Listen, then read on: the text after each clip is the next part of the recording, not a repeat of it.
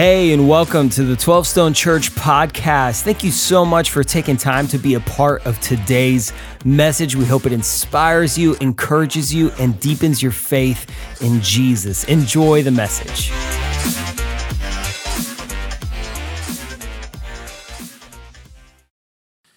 Oh, church, you're the God who fights for me, Lord of every victory. Hallelujah. We ought to celebrate the truth and the goodness and the kindness and the mercy of God, that he fights for you. He fights for me. What an amazing God. So glad to be together. 12 Stone Live across the campuses here at Sugarloaf, 12 Stone Home, wherever you are gathering. God has something for us today. Listen in. Say, oh God, do a work in me today. Awaken me to the things of your kingdom. I was 5 years old when our family moved to another rental house. We were on the poor side of life. We moved to Mason Street in Grand Rapids, Michigan. I had two older brothers and a younger sister, and we lived in that house for about 5 years through my fifth grade. And in those years, in that neighborhood, we were at war. Okay, that's probably a little dramatic to say we were at war, but there was a war for me. 2 houses down lived the Schultz family, and the Schultz family house, their house was neglected, kind of like an abandoned car on a farm. You get the idea. And the gossip in the community was that theirs was the drug house. And Johnny Schultz, he was a year older than me. And he was a bully. I mean, I look back and, you know, I get it. I mean, he was just another broken boy in a broken house, and hurting people hurt people. But such was the case that I knew that when I walked to school that 4 or 5 blocks, that if Johnny found me, Johnny was gonna pick a fight and I was gonna lose. Now, I was scrappy, okay? But I was small. Just to give you a sense of it, here's a picture my mom kept in the scrapbook. You can figure out where I am. I'm on what you're looking at, the far left. My older brother, Randy, in the middle, then Ron. Randy's 3 years older, Ron's 18 months older, and I was waiting for the growth spurt. Still am. It's coming. It's coming. And so if I forgot any particular day that I went to school and I was like, oh man, life is awesome, and then I see Johnny, I realize, oh, hang on, I have an enemy. I'm in a war. That's what the Apostle Paul is saying to us in Ephesians chapter 6. When you go about your normal life, sometimes you can forget that you have an enemy and you're in a war, and that's happening all the time around you. We started the book of Ephesians in September. We spent 12 weeks in the book. We've unpacked it, put a little pause over Christmas and New Year's, and we're back in. And there's an overview that Jason gave us, a reminder in this book of Ephesians as to how it's laid out. The first 3 chapters are theology, this deep, rich, theological truth that though we are fallen and far from God due to sin, Jesus, King of the universe, Son of God, always existent, left heaven, came to earth to be our Messiah, died on the cross, rose from the dead. Hallelujah. By the way, that right there deserves something, everybody. That deserved a yay, God. My gracious. How could he be so kind and merciful to us? And so we're restored to him. Our identity is him. We are sons and daughters of the living God. And now we are on mission. And we got this practical living, chapters 4 to 6. This is the wisdom of God. This is how you think. This is now how you set godly values. This is the framework for a lifestyle that wins in a world that's losing. And yet he tags it at the end, and he puts this little war thing in there. But it's not really a tag at the end. It's the whole point. It's the big deal. We are at war. Say it with me, everybody. We are what? War. We are at what? War. So you go to school. You're at war. In the spiritual sense of reality, you're in a spiritual war. In other words, you dismiss the Matrix blue ignorance is bliss pill and you took the red one. And now you understand the reality of life. You understand how this whole thing fits together. You and I are in a spiritual war. And when you go to school, when you come home, when you go to work, when you come home, the activity of your life, your decision making, all that you're invested in relationally in you are at war. Live like you understand the world you're in. You come to faith in Christ, you have changed your mind. You see the world for what it is, and there's a spiritual war happening all around you.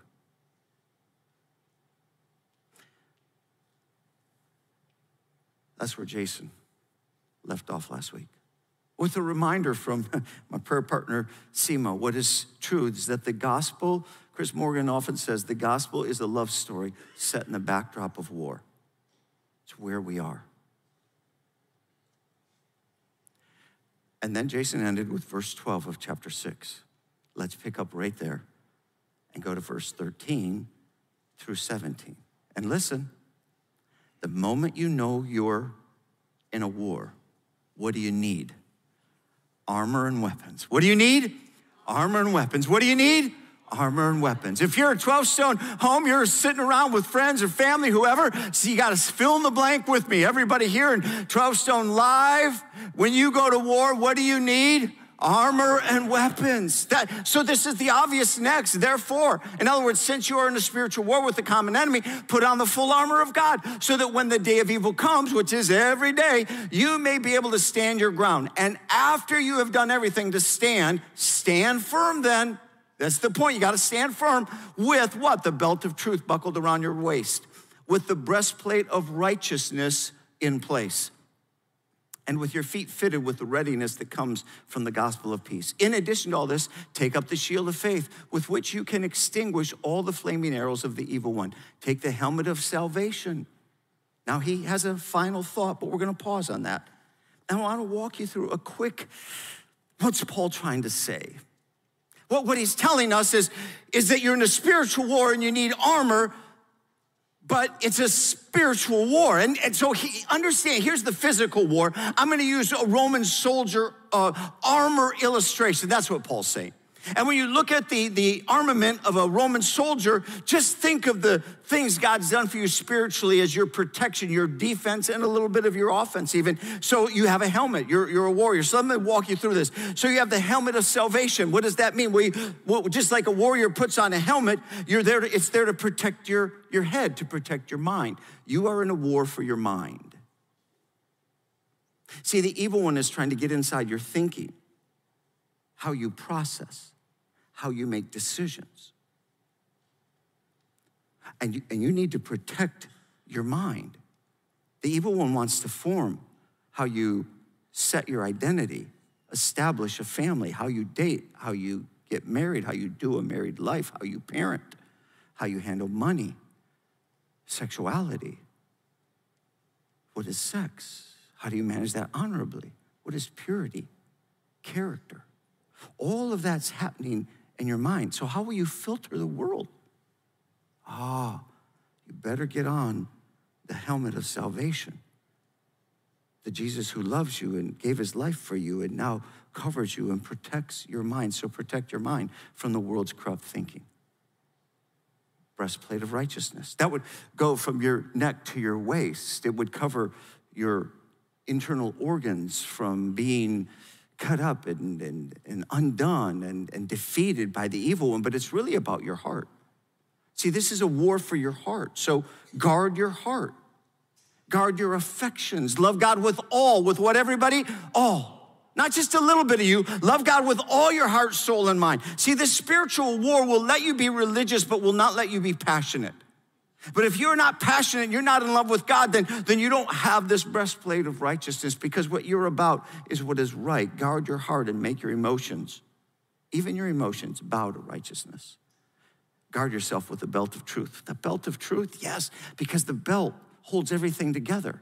Truth holds everything together. Jesus said, I'm the way, the truth, and the life. When he speaks, it's the truth. Anything that disagrees with Jesus, it's a lie. Don't fall for it.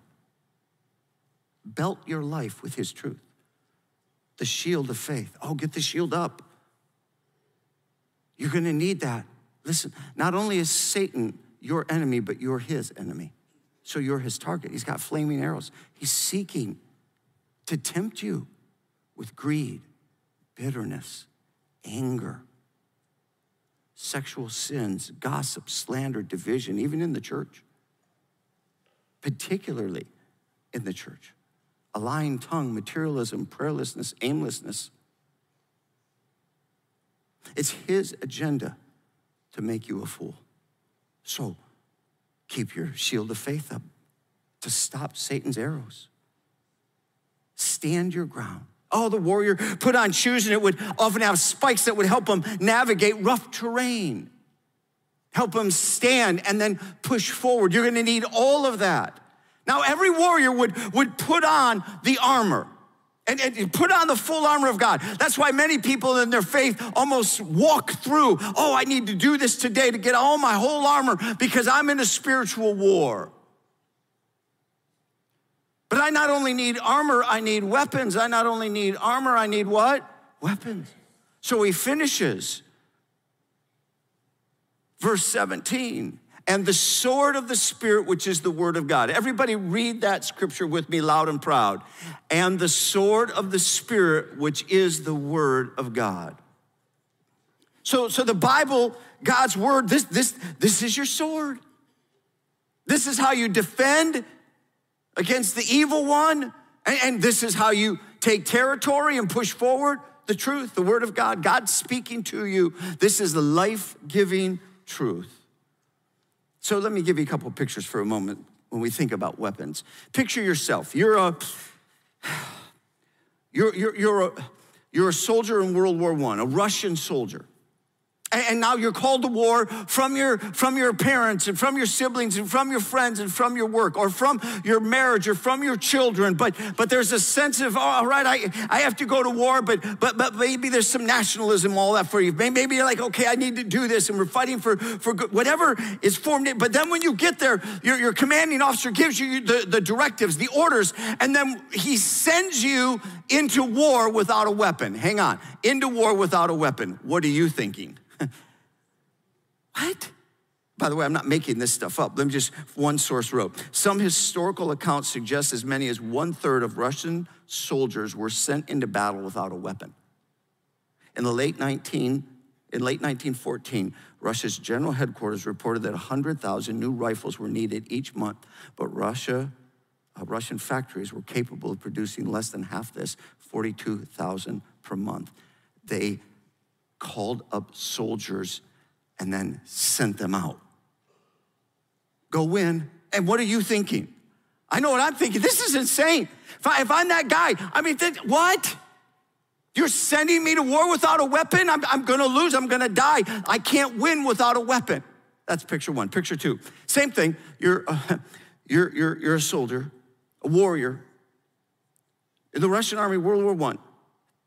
You're in line and they're handing you weapons and the guy in front of you says, no thanks, don't need the weapon, and just moves on. What are you gonna say to that guy? Whoa, come here. Hey, brother, have you no idea what we're doing? We're like in a war. We're in a what, everybody? War. You're not going home, you're going to war. Buddy, get a weapon. You can't win without a weapon.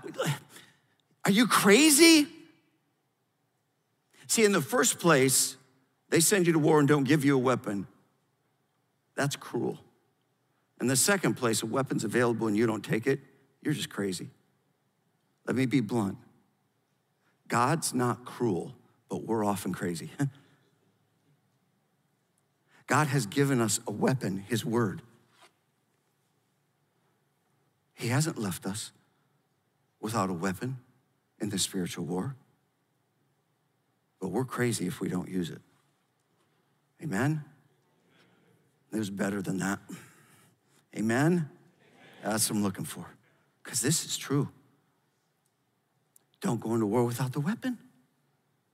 And the sword of the Spirit, which is the word of God. That's why Paul wrote to Timothy. And when he wrote to Timothy, he said, all scripture is God-breathed and is useful for teaching, rebuking, correcting, and training in righteousness. Listen, if you're spiritually unresolved, I know many of you listening, maybe gathered at one of the campuses, maybe at 12 Stone Home, hanging out with some friends, and you're just listening in. Maybe you're just online, you're on your own. Maybe nobody really knows what's unresolved in you spiritually. And when I say this is the word of God, this is God-breathed. This isn't a man-made book. This isn't written by man. This is the Holy Spirit of God breathing, the counselor, giving us life and understanding how to live life to the full. This is how the world really works. This is where we came from. This is where we go. Oh, I tell you, yeah, it's just another book. It's another religious book. I get it. I know why you'd think that way. But since your soul is what's on the line and you're bothering to listen at all, probably God's stirring you and drawing you. And at some moment, it's wise to push pause on Netflix. I mean, how many hours can you binge? Pick up a book like The Case for Christ by Lee Strobel. He wrote it like 20 years ago. He was an atheist, a journalist, who went to investigate the weirdness of Christians who follow Jesus. And that book, and in the investigation discovered how compelling it really is, and concluded this has to be the word of God. Go pick up a book like that and wrestle it down. Your soul is on the line. And for the rest of us who follow Christ, you're listening in, you're a part of this gathering and this experience, you're wherever you are, then you join with a John Wesley. Now this is awkwardly written and said because it's from the 1700s, but I still want you to hear how he concluded. The Bible must be the invention of either good men or angels, bad men or devils, or of God. It could not be the invention of good men or angels, for they neither would or could make a book and tell lies all the time they were writing it, saying, thus saith the Lord, when it was their own invention. And it could not be the invention of bad men or devils, for they would not make a book which commands all duty, forbids all sin, and condemns their souls to hell for all eternity. Therefore, I draw this conclusion that the Bible must be given by divine inspiration. Well, you got to settle it. You got to figure out, what do you believe? What do you buy into? What do you lean into? But let me just tell you this. We can learn from Jesus. From who? Jesus. When he was tempted, sent into the desert prior to his 3 years of public ministry, fasted and prayed for 40 days, and the evil one, Satan, came to him and tempted him. And what did Jesus do? How did he engage that spiritual war? He quoted the word of God. He quoted the Bible. He knew the scriptures so well. Do you? He knew this so well that Satan, who was trying to trick him up and give him half truth and half lie and mix it into one drink, and Jesus said, no. I see what you're doing. Because this is how you win. In John 10, Jesus described how false teachers come to kill, steal, and destroy. Certainly motivated by who Satan is, the evil one, our enemy. And they come along, and if you're not well trained, giving the imagery of us being as sheep who follow the shepherd Jesus, who know his word, who know his truth, who know his voice. So we know how to do life. We know how to think. We know what the right values are because they're godly values. We know how to do our lifestyle. And you win with the word of God and the will of God, the wisdom of God. But false teachers come along. They take half truth so it starts to sound right. But then they mix it with lies and then mix it all up in the drink and then, hey, drink that in, give that a shot. And what happens is they steal, kill, and destroy the best things in your life. Ever had anything stolen? Out of curiosity, anybody ever had anything stolen from you? Piece of bubble gum? Oh my gracious, let's do it again. Just, even if you're a 12 Stone Home in here and all the campuses, put your hands up so everybody can look around and see. Wow, a bunch of us. We moved into our first house in Georgia. After we planned the church, started the church, and then we were in an apartment, and Marsha was pregnant for Josh, our firstborn. And we moved into our first house, and the day before we did all the heavy moving of furniture in the truck, we put all the little stuff, our clothes and knickknacks and just everything we could in the car, made several trips and, put all the clothes in our big closet. To us, it was a big closet because we just came from a little apartment and not many options. No, this was amazing. So she got her side and I got my side. That was fantastic. That never happened before in our lives. And then we, put all the knickknacks and everything in corners and waited. The next day, then we got the truck and we had a couple friends. They helped load the truck and we were putting everything in the house the next day. And a couple of times I had to go into my closet and drop something off there. And by the second time, it dawned on me what's wrong. None of my clothes were in the closet. That was odd. Now, I know my friends, they'll prank. So I'm like, you don't want to be, you're already feeling foolish. You don't want to look the fool. So you're like, ha, ha, ha, hey, where'd you put my clothes? So I looked all over the house before I said anything to anybody. And I couldn't find them anywhere. I had suits, several suits back in the day. I looked good. Because it was Sunday suits. We've matured since then. Freed up. Finally, I'm calling friends. I'm like, dude, did you come in here? Did you take my Marsha's clothes were there. Everything was in the house except not a shred of my clothing. Shirt, pants, suit, what? After 2 days, I finally, okay, we had a thief. Who breaks into a house and steals just my clothes? Like it became a joke in the church. All right, we're all looking for a thief. Short guy, dressed really well. Who needs clothes for a 5'8" guy, honestly? So I appreciated the joke. I finally had called the insurance company. They're like, what? They stole my clothes. Everybody's clothes, just mine. They don't believe you. They're like, what is seriously wrong with you? I felt so stupid, but I had no way to replace them all. Listen, you give Satan an inch and he'll steal the shirt off your back. And he will strip with false teachings the most important things in your life. See, there's a spiritual warning here, and I'm gonna give it to you. This I want you to write down. If you don't practice what you believe, you will eventually believe what you practice. Absorb this, get it in your head, get it in your heart. If you don't practice what you believe, say it with me. If you don't practice what you believe, keep going, you will eventually believe what you practice. Here's what that means. I'm sure you get it, but if you say that the Bible is God's word, it's his wisdom, it's how I do life, it's how I understand life, it's how I make decisions in life. It gives me the framework of freedom. This is how I think. This is how I set values. This is how I do my lifestyle according to the will, the wisdom, and the word of God. If you say you believe that, right? But you don't practice it. If you don't practice what you believe, if you neglect the Bible as if it's man-made, but say you believe it as if it's God-breathed, then eventually, you will believe what you practice. Eventually, having neglected God's word and been casual with it, you'll start treating it like it's just another book.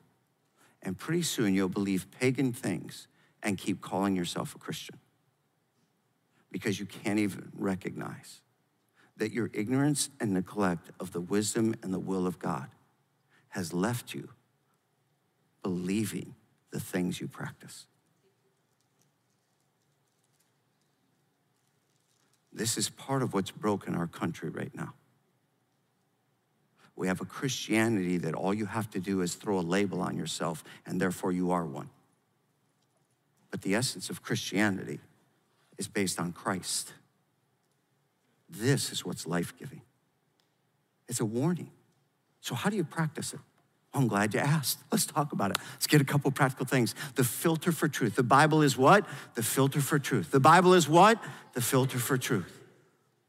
That's what the Bible has to become for you, the filter of truth. See, Jesus is living water, the water of life. Let me walk over here and show you. And if it looks like I'm slightly limping, I'm trying to do a really good job to act like I'm not. I messed up my right calf, and I'm old. I don't know what the answer is or what the excuse is. But here's what's going on. See this right here? This is a water filter. And in this water filter, it takes nasty pond, dirty water with all kinds of contaminants, and then it runs it through a filter, through a what? Through a filter, and then it purifies it. So it makes it life-giving. Listen, you don't want to drink from this side, you want to drink from this side. You get that? So you live in a world that's polluted in its thinking, and you want to come over here, and you want to make sure that you filter it through the Bible, God's word. That the goal of life is that you would so have the will and wisdom of God that you would be able to draw from pure truth. Now, think about how important water is to you in life. Just think about it. You can live for 3 or 4 weeks without food, and then you'll die. But you can only live 3 to 4 days without water before you die. And there's only one thing more dire than water. What is it? Tell your neighbor. What is it? What do you need? Right, cell phone. You can only go 3 to 4 minutes without your cell phone, and then you literally die. Some people thought it was oxygen. Fools.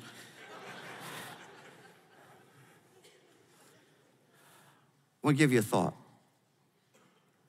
Before you drink in the world's thinking, listen, before you drink in the world's thinking, the world's values, and the world's lifestyle, filter it through God's word. That's all we're saying.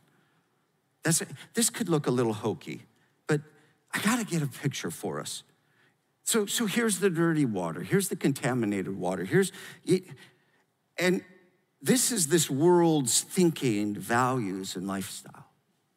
And they're telling you, drink up. And you're getting this on social media. You're getting this at educational institutions. You're getting it from your friends. You're getting it from TV. You're getting it through music. This is the great life. This is the fun. Drink it in, drink it in, drink it in. And it affects how you think and how you live it. Drink it in. All we're saying is this. You take a filter. A what? And I wrote on it, Bible, in case anybody got confused. You take a filter. This is what followers of Christ do. And you put the filter on the world's thinking, values, and lifestyle. Before you ever drink in, you filter first. So that the word of God can filter out the contaminants, the lies that will undo your quality of life. Yeah? And what is the world saying? I'll just drink up. This is not some silly, cheesy illustration. I came from a very broken home.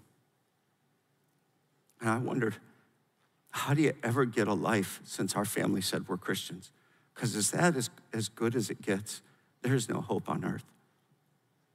And when I was a teenager in high school, I remember begging God, this has got to be a better life than what we're living.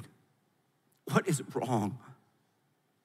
Because if this is it, this is hopeless. And he didn't use this illustration, but the equivalent. That son in your family keeps drinking from this bottle without this filter. You want the life I offer? Get your head and your heart in the word. Filter everything through it. This is personal. If this doesn't get practical, you'll never live transformed. See, I've raised a generation of millennials. And now my Gen X will be done with high school this year. I get it as a parent. That identity has been stolen from your generation and told you that you are not created in the image of God. that you are not sons and daughters of the living God that can be restored through Jesus, and that you are not warriors for the kingdom of God, and it's an absolute lie. You keep drinking that in, and you will be a lost generation with no clarity, no place to find your identity, and you'll follow the world system, and it will undo your life. Filter it through the word of God, and you'll discover you were created in the image of God. He will restore you as a son and daughter of the living God, and you are a warrior for the kingdom. Your life has purpose and meaning, and it's rooted in Jesus. That's who you are designed to be. This filter matters. When you try to figure out how do you do a dating life and what are the boundaries and wisdom to make that relationship work? What does a covenant mean? How do you build marriage? Marcia and I, how do we go build marriage? Because I come from a really broken place. And we needed the Bible to filter that for us. On Valentine's Day, we're jumping into a new series together, and it's on marriage. Now, the values and the principles are going to apply to all relationships, so everybody's going to benefit. Doesn't matter if you're single, married, divorced, remarried, doesn't matter where you are in the scope of it all. You're going to learn something. We're going to deal with 7 practices that make relationships work. Literally 7 practices that make your marriage better than your honeymoon. Where does it come out of? Taking the world's philosophy and filtering it through the word of God so that you know how do you actually build a marriage. Do you know the 7 practices? That's why we're encouraging you. Go online, get Amazon.com and get the book. Why? So that you can have the second happy book ahead of it, so that by the time we get to the series and launch it, you can get the 7 practices. And I don't make anything on the book. I give everything back to 12 Stone Vision 2021. Don't worry about that. It's like, how can this book? No, don't even care. But we need God's word. Oh my gracious, what are we doing without the wisdom of God? How could you possibly know how to experience life to the full without it? Man, don't drink the world in. How do you handle money? Don't drink in the world's philosophy and their values. How do you treat other people? Don't drink in the world's values. How do you navigate this political chaos and instability and where we go next? And we've been offering a unity prayer. I've watched on January 21st. Pastor Jason Berry led our prayer time, began to pray, taking the invitation of Scripture to pray over leaders in our country. A fellow brother who sits on the more conservative Republican right side of the equation in his perspectives and just come broken before the Lord. I got to join in the prayer of unity. I got to pray for people I didn't vote for. I got to figure out how to navigate this world and be Christ above everything else. Christ above everything else. The kingdom of God is the bigger kingdom. I watched that humble investment to pray. I got texted, and it shared with me, there is a young African-American, 20-something young lady, 12 Stone, who posted this. And with permission, of course, she's already posted it. She wrote, I, Dominique, repent for falling to one side of the problem. I repent for idolizing the Democratic Party at one point in my life. I repent for further causing division by sharing propaganda that only leans to one party. I will not bow to the constant pull of nationalism. I will not bow to the pull of hatred. I will take my pain to the Father. Instead of letting it take on a root of bitterness that will end up spewing out and defiling mine and many lives. I will not bow to the pull of glorifying my race over my kingdom ethnicity, where we are a variety of beautiful colors and backgrounds, but only one race, a heavenly seed, a chosen race, a holy nation, the global bride of Christ. Amen. Wow, good for you. How did she do that? Instead of drinking in the world, she put the filter of the Bible. Well, in other words, what she did is she walked over here and she said, you know what? I'm getting all sorts of ideas and thoughts from the world, but what I'm gonna do is I'm gonna filter it through the word of God, and I'm gonna make sure that the thing I drink, I know you want some. Oh, it's the life-giving truth of God. That's pretty good. So let me ask you, what are you drinking? Right? Isn't that a fair question? What are you drinking? Practically, It means you worship every week. We don't do this for no reason. Every week we gather and we teach from what? The Bible, God's word. That's why we're not casual about this on the weekend. It means every week you read the Bible. Even if it's just every 2 to 3 days. And go put 30 minutes in. Put a pause on Netflix or Amazon Prime. Put a pause on whatever you're watching. And go put 30 minutes into the Word of God. Every time you have to make a decision, put the filter of God's word on it. If you don't know how to find that in Scripture, then email your campus pastor. Say, Matt, can you tell me where in Scripture? I need the wisdom and the will of God. This is why we're in small group. This is why we're in 12 Stone Home. This is why we gather, because we have the wisdom and the will of God. It is the weapon that helps us win. Let me give you the second. If the first is the filter for truth, the second is stand firm with God. Stand firm with God. That's how Ephesians 6:14 states it. Paul says, now you got to stand firm. All is said and done. Now you got to stand firm. You do not waver to the peer pressure of this world. And that peer pressure is real. To stand firm is to obey. It's to follow fully. It's to stand with God. Listen, Satan is a bully. And he will bully you until you bow to the world system. And if you don't, you will not be popular or celebrated. You will be mocked and ridiculed. That's the deal. That's the war. So stand firm. I don't have time to unpack the next thought I had over the Apostle Peter and how he said I would stand firm and then fell and denied Christ. And you think, oh, he's all good. And yet, when he was the lead apostle, he did it again. He cowered to peer pressure. We're all under peer pressure. And understand this. There is a sense in which we have a shared fear over the rejection that comes when we don't join the crowd. You cannot be owned by that. It's why you need the Word of God. It's why we need each other. It's the only hope for us and the world. And when Satan bullies you to get you to bow, well, let me say it this way. I learned a little something. In those 5 years on Mason Street, I learned that Johnny Schultz was bigger than me and he could win. But I also learned that Tommy Breen was bigger than Johnny. And as long as I was with Tommy Breen, Johnny was defeated. And so I hung around Tommy Breen, my friend, a lot. And he always whooped Johnny. Let me tell you something. Satan is bigger than you. He is. But God is bigger than Satan. And if you hang with him, church, come on. You hang with God, he fights for you.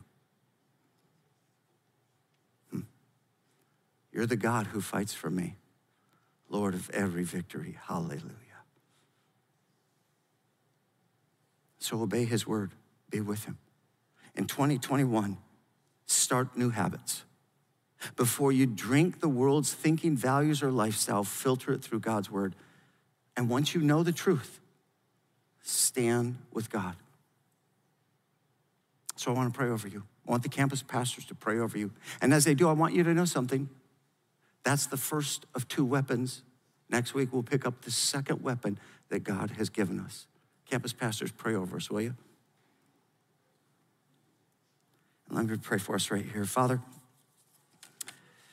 oh, in your kindness and your mercy and your grace, you not only gave us Jesus, which is stunning and unexplainably kind and merciful beyond words, but Lord, you gave us the Holy Spirit who lives within us. And then you gave us your word, and your word guides us. Right now, there are brothers and sisters, men and women, and I pray you would make a commitment to God. God, this year, this is the year for me to get in your word.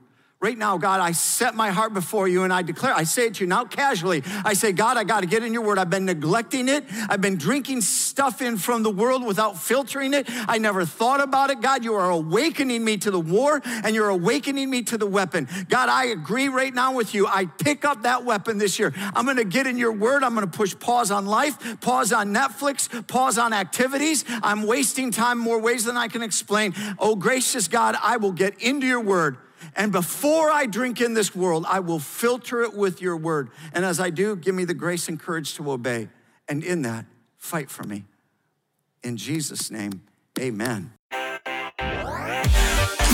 Thank you again for spending time with us today. A special thanks to those of you who generously give through 12 Stone. It is because of you that this ministry is possible. And if you want to learn more about 12 Stone, make sure you follow us on social at 12 Stone Church and check out a location or a watch party near you. And if you enjoyed the podcast, you can subscribe, share it with your friends, hit the share button, or even take a screenshot and throw it in your social stories. And make sure to tag 12 Stone Church. Let it be a blessing to somebody else. Thank you again, and we'll catch you on the next one.